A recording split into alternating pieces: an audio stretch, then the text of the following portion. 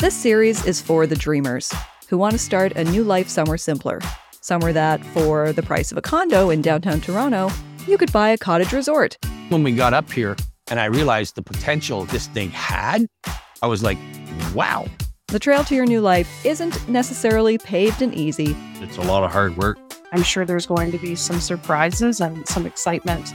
But it has been walked before with great success. A big part of what we all work on is making rural and northern communities welcoming to newcomers from around the globe. We're seeing people now 10 years ago who have done this, have grown their business, gotten their citizenship, and purchased additional businesses. It's been 2 years since you've made this investment. How are you feeling about it so far? There's nights I lay in bed going, what in the heck did we do? But it's amazing, and I would do it 100 times again. The Destination Northern Ontario podcast is available now. Follow or subscribe on your favorite podcast platform.